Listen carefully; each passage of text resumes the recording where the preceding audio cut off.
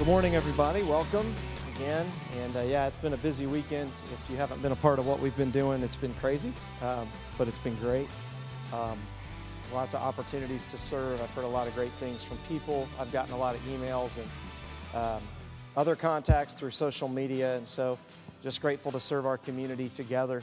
And one of the greatest ways, somebody said yesterday, I was talking to Dave Wheel, who is in charge of the warehouse, who's been our driver for the trucks, for our cooling trucks that we've had. And, Dave said it always boggles him why people don't want to serve, because it's like the best way to get to know other Christians is typically when you're serving alongside each other. Like it's just, you have conversations, you talk, you're serving others. It's not about you and your problems or them and their problems. It's like you're together doing what Christ would ask his church to do, and yet everything in us, right, fights that, right? It's like, well, I've got this, I've got that, I need this, I need that. Or even, it's not always, that we need to serve all in the same way. We serve in different ways and serving together. And so, moms, some of you didn't drag your kids out in the cold and in the traffic to come serve with us and try to manage your kids from getting run over by cars driving by. Thank you. I appreciate that. Like, I don't want to have a funeral this week, and so I've got too much else on my plate. So you were serving as a mom by allowing your husband or maybe other of your kids to go serve. And so we serve in different ways, but we serve a great God. And we are in our book, in the book of Romans. We've been going through this book. I really considered not even preaching from this week because, number one, Romans 11 is probably one of the hardest chapters in the New Testament. It's really difficult. It's Paul. He's been writing for 8 chapters. He's been writing doctrine, kind of spelling things out pretty clearly. There's a couple of spots that are tough, but then in Romans 9, 10, and 11, Paul jumps back to the Old Testament. He makes all these connections because in chapter 12, there's this word called therefore. And whenever you see the word therefore in Scripture, it's there for a reason. Like it means there. I've been talking for 11 chapters. Now here's chapter 12.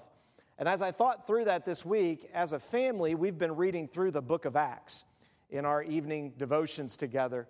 And we were in one passage in Acts where it talks about Paul preaching. And, Paul's been talking to us now for several weeks. We've been going through Romans for 11 chapters. And as he was preaching, he'd preached so long that a guy was sitting in the window and he fell asleep. This is in Acts, you can look it up. He fell asleep, he fell out the window, and he died. He fell out the window. Paul preached so long that he died. So Paul said, it's okay. He runs downstairs. He resurrects him, okay? Makes him come back to life and then brings him back upstairs. And it says Paul preaches the rest of the night. It doesn't stop him. So if we're here trying to cover Romans 11 till midnight, just feel like you're in the company of Paul, and I hope none of you die. So, no, we're not going to be here that long. I'm breaking this up so that we can kind of tackle this. But Romans, again, is one of those books that is like it could have been written to us today. The Roman culture, it was a republic. We're a republic. It was a culture that was proud of its nation, its heritage, its military, its citizenship. Sound familiar? I mean, the Roman culture and the mess of Roman culture and the way they treated outsiders and just everything about Roman culture was just so similar to us. Oh, and by the way that we're collapsing, if you study history, we're pretty much tracking right along with how Rome collapsed as a nation. Pretty much the same. Pretty much just like they did. And Rome didn't see it in their day. Whatever, we're great, we're strong, we've got superpower military, nothing will happen to us. And the Roman Empire isn't there anymore. They left some great roads and some nice monuments that are turning to rubble and dust, but they're not there anymore. And so that begs the question, we're in the midst of an election season. And everybody keeps saying the same thing. This is an election of unprecedented times. Never been an election like this since ever. You know what they said in 2016? There's never been an election like this. Unprecedented. You know what they said in 2012? You know what they said in 2008? Yeah, you know what they said in 1950? Yeah, same thing. Oh, it's just panic. Be afraid. And what Paul is doing in chapters 9, 10, and 11 is he has been teaching for 8 chapters these really hard teachings that are true from God's heart of who he is. And then he's taking us back to remind us that thousands of years ago, people went through this and it's the same. It hasn't changed. Quit falling for it. And so Paul is in chapter 11 bringing us back to that. If you remember, our series is called very simply, Not Ashamed of Good News. We live in a world that wants us to listen and grab on to bad news. It wants us to go out of this door and tell people about all the bad so that our enemy can manipulate us. And we'll look at that today. So that we feel weighted down, depressed, or we feel lifted up and better than everybody. And both of those emotions are not from God.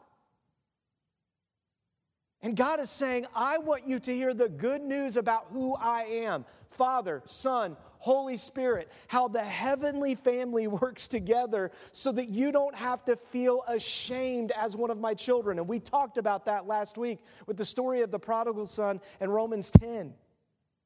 And now this morning, Paul's coming back around and he's saying, I want you to know this good news. And this morning, what we're looking at is not being ashamed of the good news of Scripture.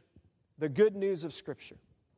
This is the passage we've been looking at. For I am not ashamed of the gospel.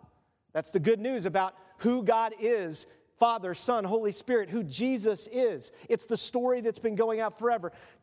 And it's God's power for salvation to everyone, which means you have to recognize you need to be saved. You got to recognize that Joe Biden ain't going to save you. Donald Trump's not going to save you. I don't care how many Supreme Court justices that are conservative, they're not going to save you. Do you realize that when Roe v. Wade was voted on and approved as the law of the nation, it was a conservative majority court that decided that we could murder tens of millions of babies at will. It was a conservative court. And it's evil that we do that. Does that mean abortion is the most awful thing in the world? No, it's not the most awful thing, but it's awful just like all the other sins we do. Greed's awful. Lying's awful. Adultery's awful. It's all awful because it's not God's heart. God's heart is for us to find life in Him. And He says it's first to the Jew and also to the Greek. In other words, the Jews were the first that were shown the message. God revealed it to them. And then He said, now your job is to go tell everybody else. And the Jews said, no, we don't want to. So God said, okay, fine, I'll give it to somebody else to tell them if you don't want it. And that's where we're at in Romans chapter 11. Because he says, for God's righteousness, in other words, seeing the truth about the rightness of God is revealed from the faith of the Old Testament, all the scriptures, to the faith that we have today, just as it is written, the scripture, it is written, the righteous, those who truly are right before God, don't live thinking that I can pass more laws and I can make everybody right. They live telling people you need to have faith. And not a faith that's like, well, I just believe. Believe in what? You've got an entire Bible full of beliefs that are beautiful, that are wonderful, that are incredible and amazing. That God is trying to get Himself out to the world, and He's preserved this book like no other book in human history. There's been no book more ripped apart, more evaluated, and more shredded than this book, and it still stands the test of time. There is no book more trustworthy. If you throw out the Bible, you have to throw out almost every other ancient manuscript of any document we have and burn it. That's how tested that book is. You don't believe me? Then don't read the secular scientists and secular authors who don't want you to believe the book. Read everybody's opinion, including those who have done the study and found the books. Little example of this in terms of the good news. Not ashamed of Scripture, because most of us, if we're really honest, as I thought about preaching Romans 11, there was part of me that almost was ashamed. I don't know if I want to preach through this. This is hard. Is it true of God? Then we go through it. I'm not going to hide it. This is who He is. This is His character. And when you're not ashamed of the Scripture, that's the beauty of when your life begins to go on a different trajectory with God. Because now, you know what you're doing? You're trusting Him. You're having faith in Him and His preservation of the Word. And that evaluates the world, not the world evaluates the Bible, the book. Now, does that mean we shouldn't think and read and be scholarly? No, we should. But I guarantee you if you do, it's going to be harder and harder for you to ignore what Scripture says. See, here's what happens with the Scriptures. When people hear the Scripture, when they hear God's Word and about who God is, when you read the Scripture, you are faced all the time, and those of you who are believers know this. Those of you who may not be believers yet, just tune in for a sec. Those of you who are believers know that when you read things in Scripture, it's like God is speaking with you. The Holy Spirit that comes into us because of what Christ did begins to convict us and work in our heart. And what ends up happening, and Paul's going to lay this out, is we go one of two directions. See, there's no neutrality. Either I read Scripture and I begin to move towards God and I repent and I trust Him more and I fight and struggle with Him to be who He wants me to be, or I harden my heart. I put a wall up to that area of my life and say, God, you do not have permission to be here. And when you do that, God says, okay, and He backs away and you are in trouble. Because He doesn't just back away from one area of your life. He says, I'm coming back for that area when you want me, but I'm just going to stay distant until you're ready to deal with it. I've told you, and we need to deal with it. And see, we think we can just stay neutral, right? Like, kind of have God, and, well, I'll just put that away. God's like, no, I'm going to keep bringing this back up because I want you, as we sang this morning, to experience my love over your life, even in your mess, even in your sin, and the war that you feel in your heart. I want to enter that war with you so that you can become more like me, and like we just read, not be ashamed, but take my message out to the world of my grace and my truth. And so as we dive in, let's look at what we looked at last week very briefly. He says, now the Scripture says, in verse 10, now the Scripture says, everyone who believes on Him will not be put to shame. For there is no distinction between Jew and Greek. The same Lord of all is rich to all who call on Him. For everyone who calls on the name of the Lord will be saved. Now remember, that doesn't mean an earthly salvation now. That doesn't mean I can call on God and, I can jump off a mountain, jump off a cliff, and then say, hey, Jesus, and then I can float in the air and fly back up onto the mountain. That's not what that means. He's talking about an eternal salvation, and he's talking about someday having a new earth, a new body, a new heaven. That's what Paul is saying. And if you read the rest of Romans, you know that's what he's saying when it says saved. But so often, when we pray, we're asking God to save us from a specific thing, and when He doesn't do it, we harden our heart. Because I asked you to save me. I jumped off a mountain, save me. And God's like, why'd you jump off a mountain? No, we're not dealing with that. I just need you to save me. No, we need to talk about why you jumped off this mountain, and you got about, 10 seconds. You see, we don't want to deal with the reality of our world and the reality of our own heart, and He says, there is no distinction for everyone who calls, but how can they call on Him? They have not believed it. How can they believe without hearing about Him? And how can they hear without a preacher? And how can they preach unless they are sent? As it is written, how beautiful are the feet of those who announce the gospel of good things. Can I just tell you, as we were passing out food yesterday, and Jesus says, I am the bread of life. I am the food you long for deep in your soul. And people were like, thank you. We need this. Can I take this to another family? There were people that were really like, overwhelmed by the generosity. There were others who weren't. That's fine.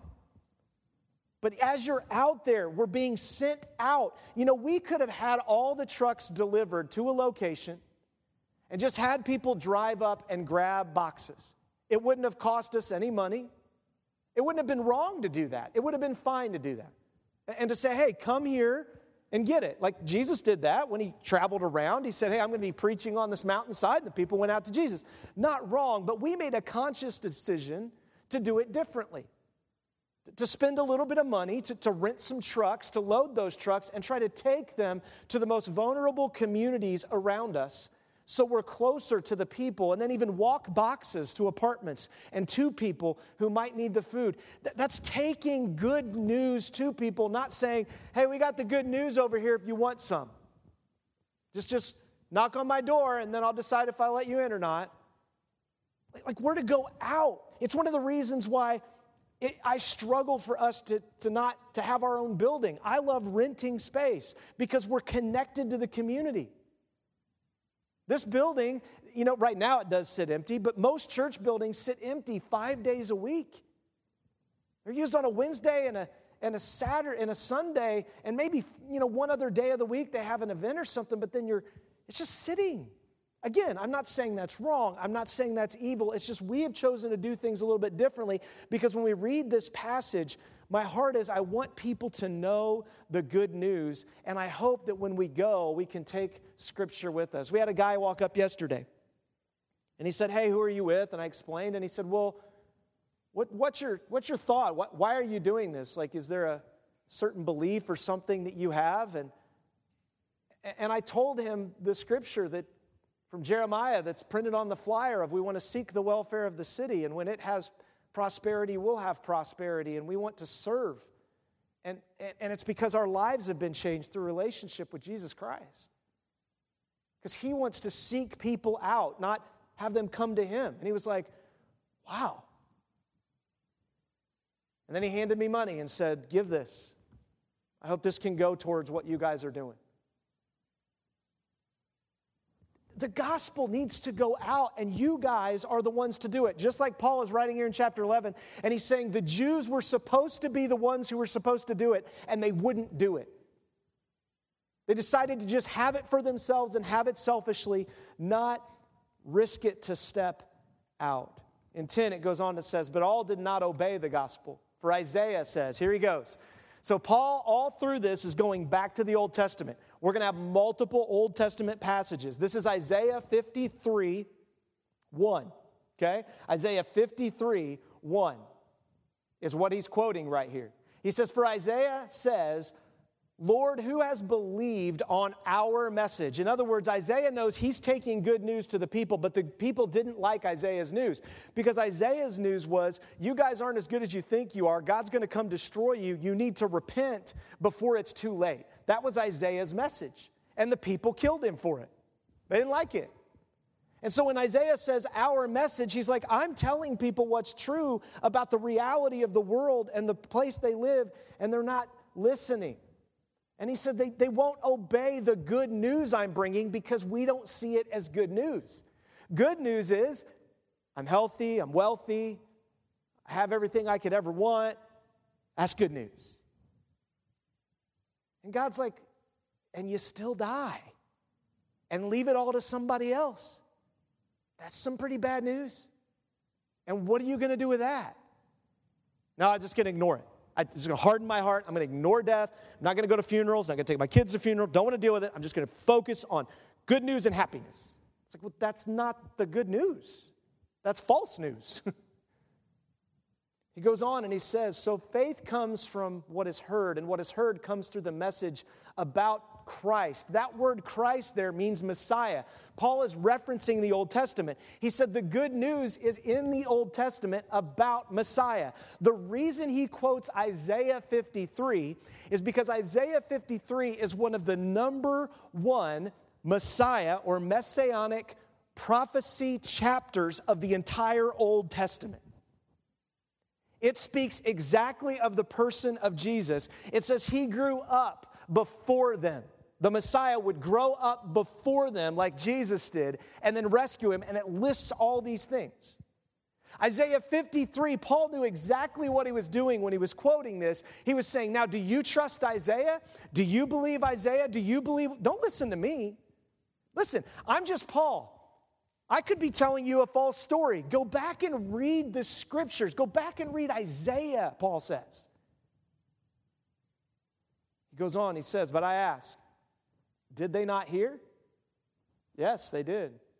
Their voice has gone out to all the earth, and their words to the ends of the inhabited world. You know, sometimes it can feel like, is anybody being changed? Are we making any difference? Does it even matter? That's what Isaiah is asking. He says, Lord, who's believed our message? What's the point? Seems like things just keep getting worse and worse and worse. It doesn't matter who we elect, who we put here, it keeps getting worse.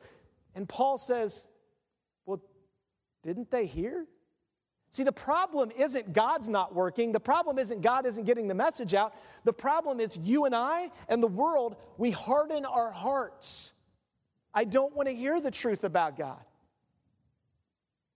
He goes on and he says this, but I ask, did Israel not understand? Paul asked this kind of similar question twice because what Paul says is you've got all these prophets, and so if you trust Isaiah, but Israel didn't listen to Isaiah, he says, well then, what about the Old Testament? If God is faithful, if he's true, which we looked at in those chapters, well, did Israel just not get the message? Were they confused about what the message was? And he says, no. He says, first, Moses. Okay, now we're going back to Deuteronomy 32:21. What Moses said. So he goes back to Moses, the hero of their faith, the Jews' faith, the one that led them out of Egypt and crossed the Red Sea, led them out of slavery. He was the political leader ever in the Old Testament, right? He was the president of presidents. Whoever that president is he's the George Washington of America, okay? Moses. And he says, I will make you jealous of those who are not a nation. I will make you angry by a nation that lacks understanding. And here we go, Isaiah again. And Isaiah says boldly, I was found by those who were not looking for me. I revealed myself to those who were not asking for me.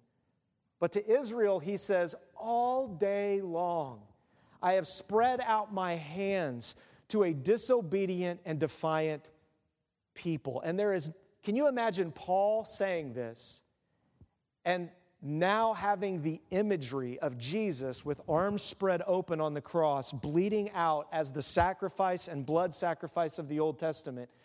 I am on the cross spread out for you, and you're still rejecting me. What more do I have to do? Jesus said, you constantly kill the prophets. When someone disagrees with you, when someone comes at you, you guys don't go back to the scriptures, you just kill them. When it doesn't agree with your message, you don't go back and really search the scriptures and try to understand and seek God. No, you just put a wall up in your heart. That's what I believe. By faith, I'm done. And God says, no. You need to go to the scriptures. That's where our truth is. It's an amazing book. Do you realize that the Bible, there was this thing that happened back in the 1950s called the Dead Sea Scrolls, and I've talked about this before, but a young shepherd boy threw a rock in a cave, and it hit a clay pot, and shattered, and he's like, well, that's an interesting noise. So he climbed into the cave, and when he went into he found pots full of scrolls that had been kept because of the environment, no humidity in a desert, in immaculate condition. They called it the find of the century. They said this was it. This was going to prove the Bible wrong. We finally got some ancient manuscripts, and we were going to rip the Bible down. They begin to translate those scrolls, and the reason you've probably never heard of them unless you've been here and I've told you about them, and you don't hear about them in your history class, is because as they translated those ancient scrolls, they were almost perfectly accurate to the Bible we have in our hands today. So the secular media is like, people who don't want to hear from God, who have hardened their hearts, are like, yeah, let's just forget about that. It was one of the most significant finds of the century for our faith to believe that God is who he says he is in the scriptures. He goes on and God says, I've laid myself out. And you seems like when you get to the end of Romans 10:21, like there's no hope for Israel. All day long I've spread out my hands to a defiant and disobedient people. In other words, didn't Israel get the message? What was wrong? This is the message. This is one of the hardest parts as a pastor, as a father, as someone who's trying to lead people to Christ, is when people don't get the message, when they reject it, when they walk away. It just breaks your heart. And that's where Paul is right now. He's writing God's heart of brokenness for his people because of their rejection. He goes on, he says, I ask then, has God rejected his people? In other words, if Israel's hardened their hearts this way, if Israel continues to curse them, then obviously God's done with Israel. He's done with those people, right? It's just now us Gentiles, just us Romans. We got the answer. He's made a Roman nation above the Jewish nation. He's made a United States nation above the Israelite nation. We're better now. We got a new covenant with God, and all those old covenants, they're gone. They don't mean anything. Has God rejected his people? Absolutely not, Paul says. No. Because see, here's the key. If you subtly believe that God rejected his people and all he did for them and all he wrote in the Old Testament, you won't believe any of the truths of the New Testament for your life because you'll believe that God will reject you if you mess up too bad. And that's why Paul says, no, God doesn't do that. He is faithful to his covenants. He is faithful to his character. He is faithful to those who have responded by faith to him. He is faithful to who he is and what he is doing in your life. And so he says, absolutely not, God has not rejected his people. Now, he's talking in the plural. Are there specific people that have been rejected? Oh, yeah. Lots of them, and he's going to go on and talk about that. But he says, for I too am an Israelite, a descendant of Abraham from the tribe of Benjamin. God has not rejected his people whom he foreknew. Or don't you know what Scripture says? He goes back to the Scriptures again. Paul's like going through a Scripture lesson, one right after the other. Do you realize that millions of Jews have responded to the gospel throughout the last 2 centuries? Millions. The early church in Jerusalem was almost entirely Jewish. Paul's not saying that God's done with the Jews and he doesn't want them to know him now and you can treat them like garbage and whatever else. Do you realize that that teaching actually happened when Constantine came to power and made the Catholic Church the ultimate church, which God never asked for that to happen, by the way. That's very corrupt in how that all went down. And when he made the Catholic Church the new nation that would rule everyone, one of the teachings the Catholic Church came up with was the Jews crucified Jesus and they deserve to die for it. Not us Romans. I mean, we participated, but, the Jews were the ones that wanted it. Pilate washed his hands. We wash our hands. And the Jews continue to be persecuted to this day. They were slaughtered in a Holocaust between 6 and 8 million people during World War II because the Catholic Church partnered with Hitler. Did you know that? The Catholic Church has sealed documents in the Vatican they haven't released, treaties with Hitler. By the way, that Catholic Church, those are Christians. If you think you're just a Christian and you're going to be saved, that's like saying, well, I'm a Jew, so I'm good, right? No. Your salvation isn't based on heritage. Your salvation isn't based on any of that, and that's what Paul's getting at here. It's about where our heart is. He says, God has not rejected his people. No. Look at what the Scripture says. In the passage about Elijah. Okay, Elijah, real quick. So in Deuteronomy is Moses writing. Isaiah is a prophet in the Old Testament to God's people, specifically to the northern kingdom for all their evils. Now we have Elijah. Elijah was a prophet as well. Elijah was a prophet during the time of Ahab and Jezebel. If you've ever heard the name Jezebel, it comes from this time period. It comes from Elijah. Jezebel wanted to kill Elijah, and when Elijah did this amazing miracle where fire came down from heaven and burned up a sacrifice and killed a bunch of prophets that were evil and cutting themselves and doing crazy weird stuff, that happens, and then Jezebel says, I'm going to kill you, and Elijah goes into depression and runs away. And while he's in his depressed state, and he's just overwhelmed by what's going on around him, because, again, Elijah thought, well, all this good's going to happen, and then Ahab's going to repent. The nation will repent. My job's done finally. This is so tiring. Instead, they come after him to kill him, like Jesus said they come after all the prophets, because people don't want to deal with their hard hearts. And so what happens is Elijah pleads with God against Israel. Lord, they've killed your prophets and torn down your altars. I am the only one left, and they're trying to take my life. You ever felt that way?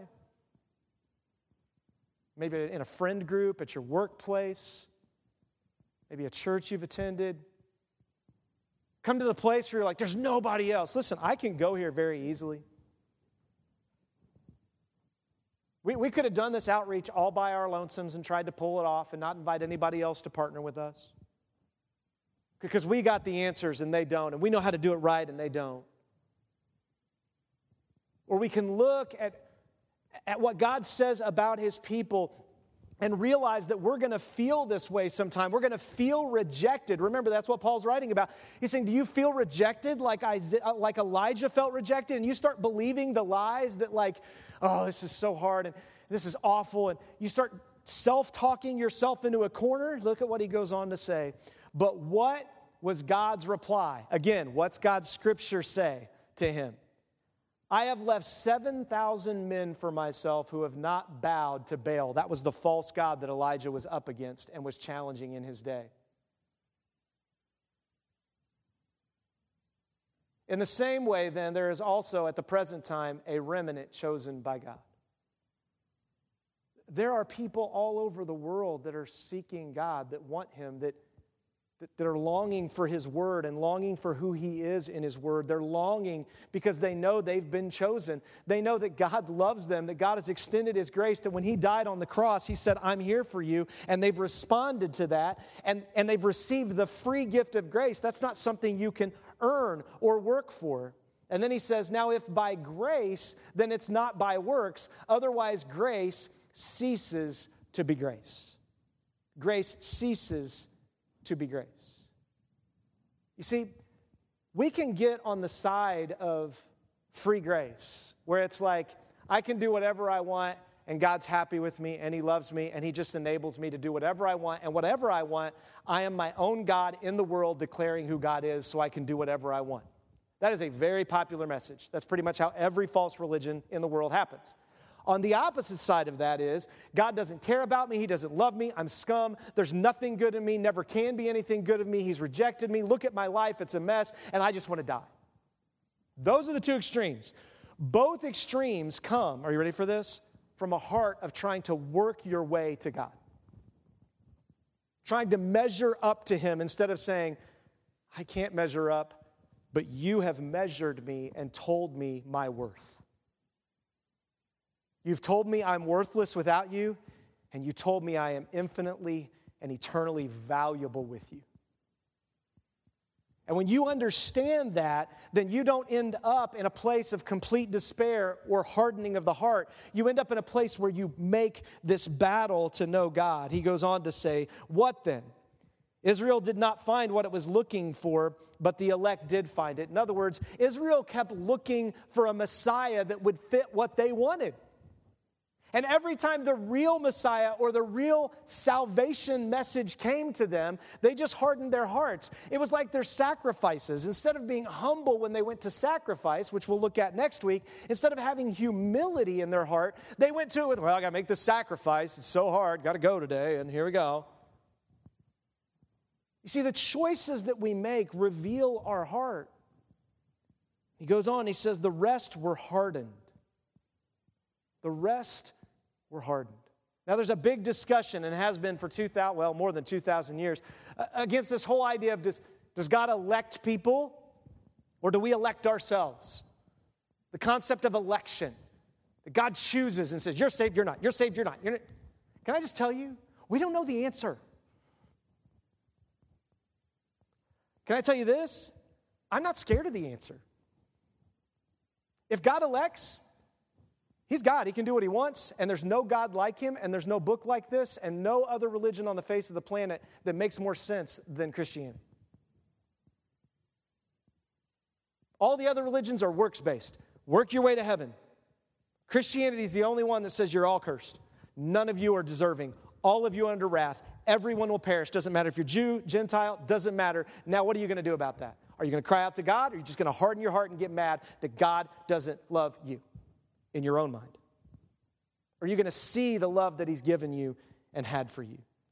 He goes on, he says, as it is written, God gave them a spirit of insensitivity, eyes that cannot see and ears that cannot hear to this day. In other words, there are Jews today that continue to look for the rebuilding of the temple, the reestablishment of the sacrificial system, and that's going to save them. And then they're going to become the nation over everybody else today on top. And God says that's not what's going to happen.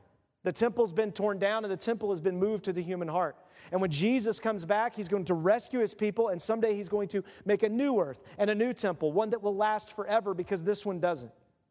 And then he says, and David says, so now he quotes David in the Psalms, and he says, let their feasting become a snare and a trap, a pitfall and a retribution to them. Let their eyes be darkened so they cannot see, and their backs be bent continually. In other words, that they feel this weight of their sin and they can't get rid of it. So they do more feasts, more sacrifices. They have a better Passover in Israel. They do all the stuff of the Old Testament, 700 laws. They try to keep all these laws, and they're just squished by it all.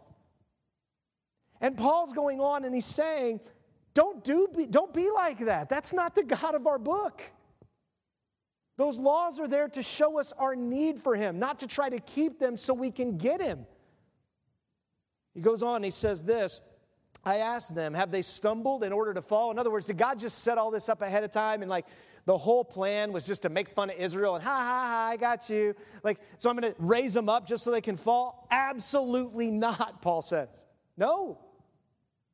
On the contrary, by their stumbling, salvation has come to the Gentiles. That's people who aren't Jewish, to make Israel jealous. Now, if their stumbling brings riches for the world and their failure riches for the Gentiles, how much more will their full number bring? In other words, God is saying the whole plan from the beginning of the story was to try to raise up a people, and when they rejected him, God was going to show what it looked like to be miserable so that people that were miserable would look at them and go, wait, I've read about your God. It's been kept in the Word. The scriptures that you kept say that there's a God who is merciful and compassionate, rich and in faith with faithful love. Your book says that his mercies are new every day. Why are you carrying all this weight? That's really stupid. And those Jewish people and Israelites, they get madder. Don't you tell me that. I've been keeping these rules and I deserve something for them. I've been doing this for 60 years, buddy, and just you get in because you just believe in God? No. I'm owed more. I'll get mine. Paul's writing and saying, no, that's the problem. And if we're not careful, we can be the same way if we don't understand this idea that God is laying out, the difference between sin and transgression and iniquity, and that it's all rebellion against God to be our own God. He goes on and he says, if it brings riches to the world, their failure. In other words, if them failing shows the world that why is their God doing this to them, right? So then you go back and read and be like, because they don't believe in their God.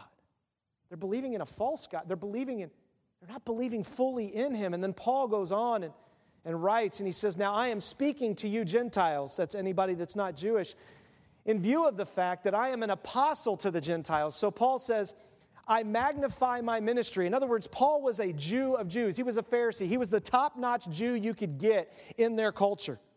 And he says, God called me, the top-notch Jew, to just say no to it all and minister to the Gentiles. And Paul's model of ministry was still to try to go to the synagogues to where the Jews were and then call them, and the Gentiles that were in the synagogue, call them to salvation. Matter of fact, Paul kept trying to preach to the Jews when he was first called, and he almost got killed for it. They had to run him out of town one time, lower him in a basket, and sneak him out of town because he kept preaching to the Jews, and they're like, go away.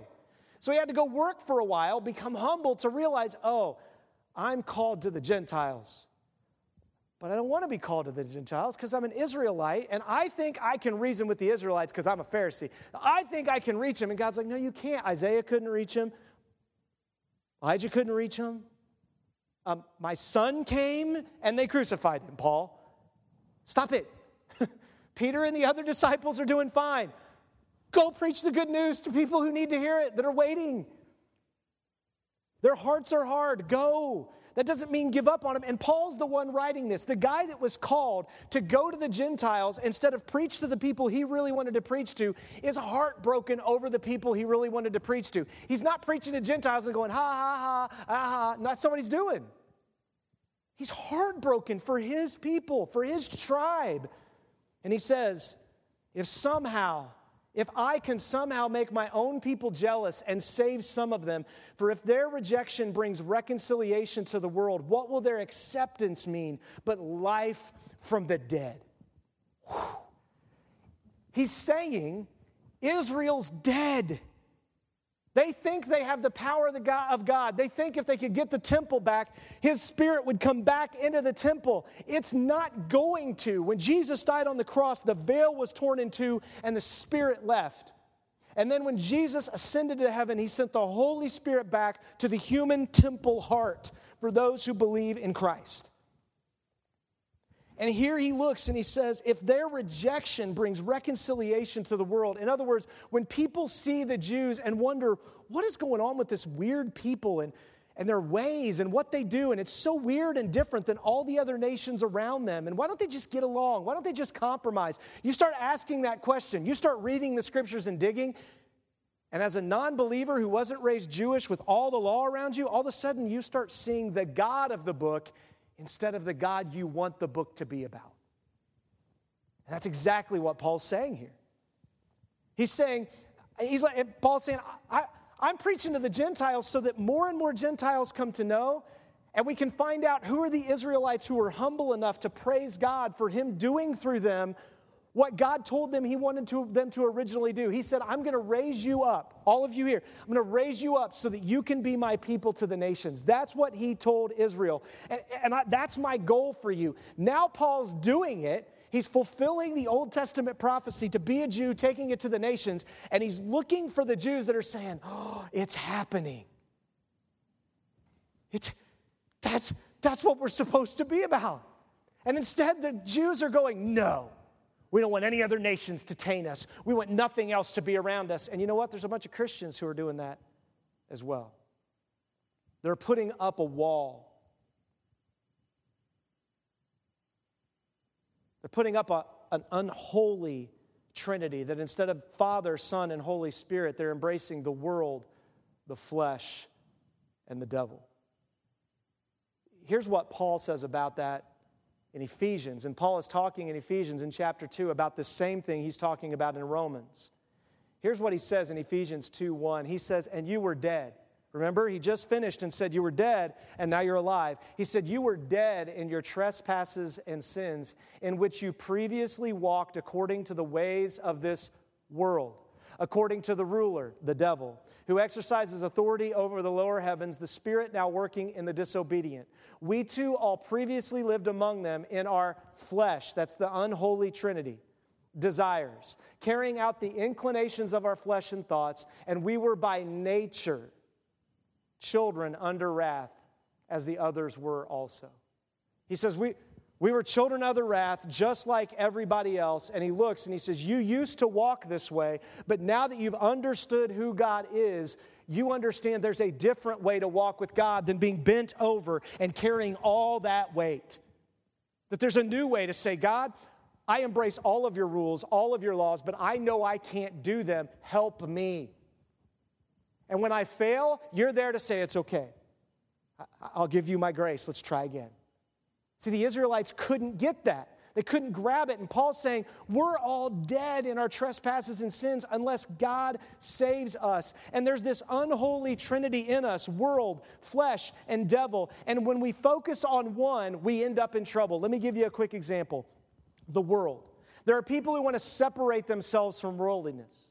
They say, well, if I just separate myself from the world, if I just raise my kids and keep them from the world and do everything away from the world, then we'll be righteous. And when Jesus comes back, he says, oh, good job. So that's kind of like being Amish, right?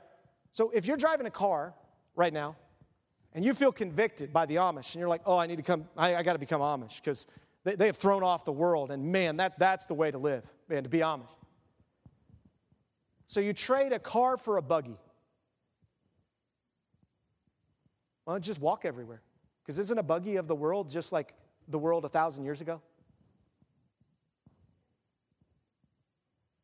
You see, when we try to separate ourselves from everything, which is what the Israelites were doing, we're not being God's messengers to the world, and we're living by works in our fear instead of by confidence in our God. Now, should we be wise to the ways of the world? Absolutely, but we shouldn't separate ourselves from it. That doesn't do anything. And then he goes on to say the flesh. So if you think you can separate yourself from the world, here's the other problem you have, Israelites and Gentiles.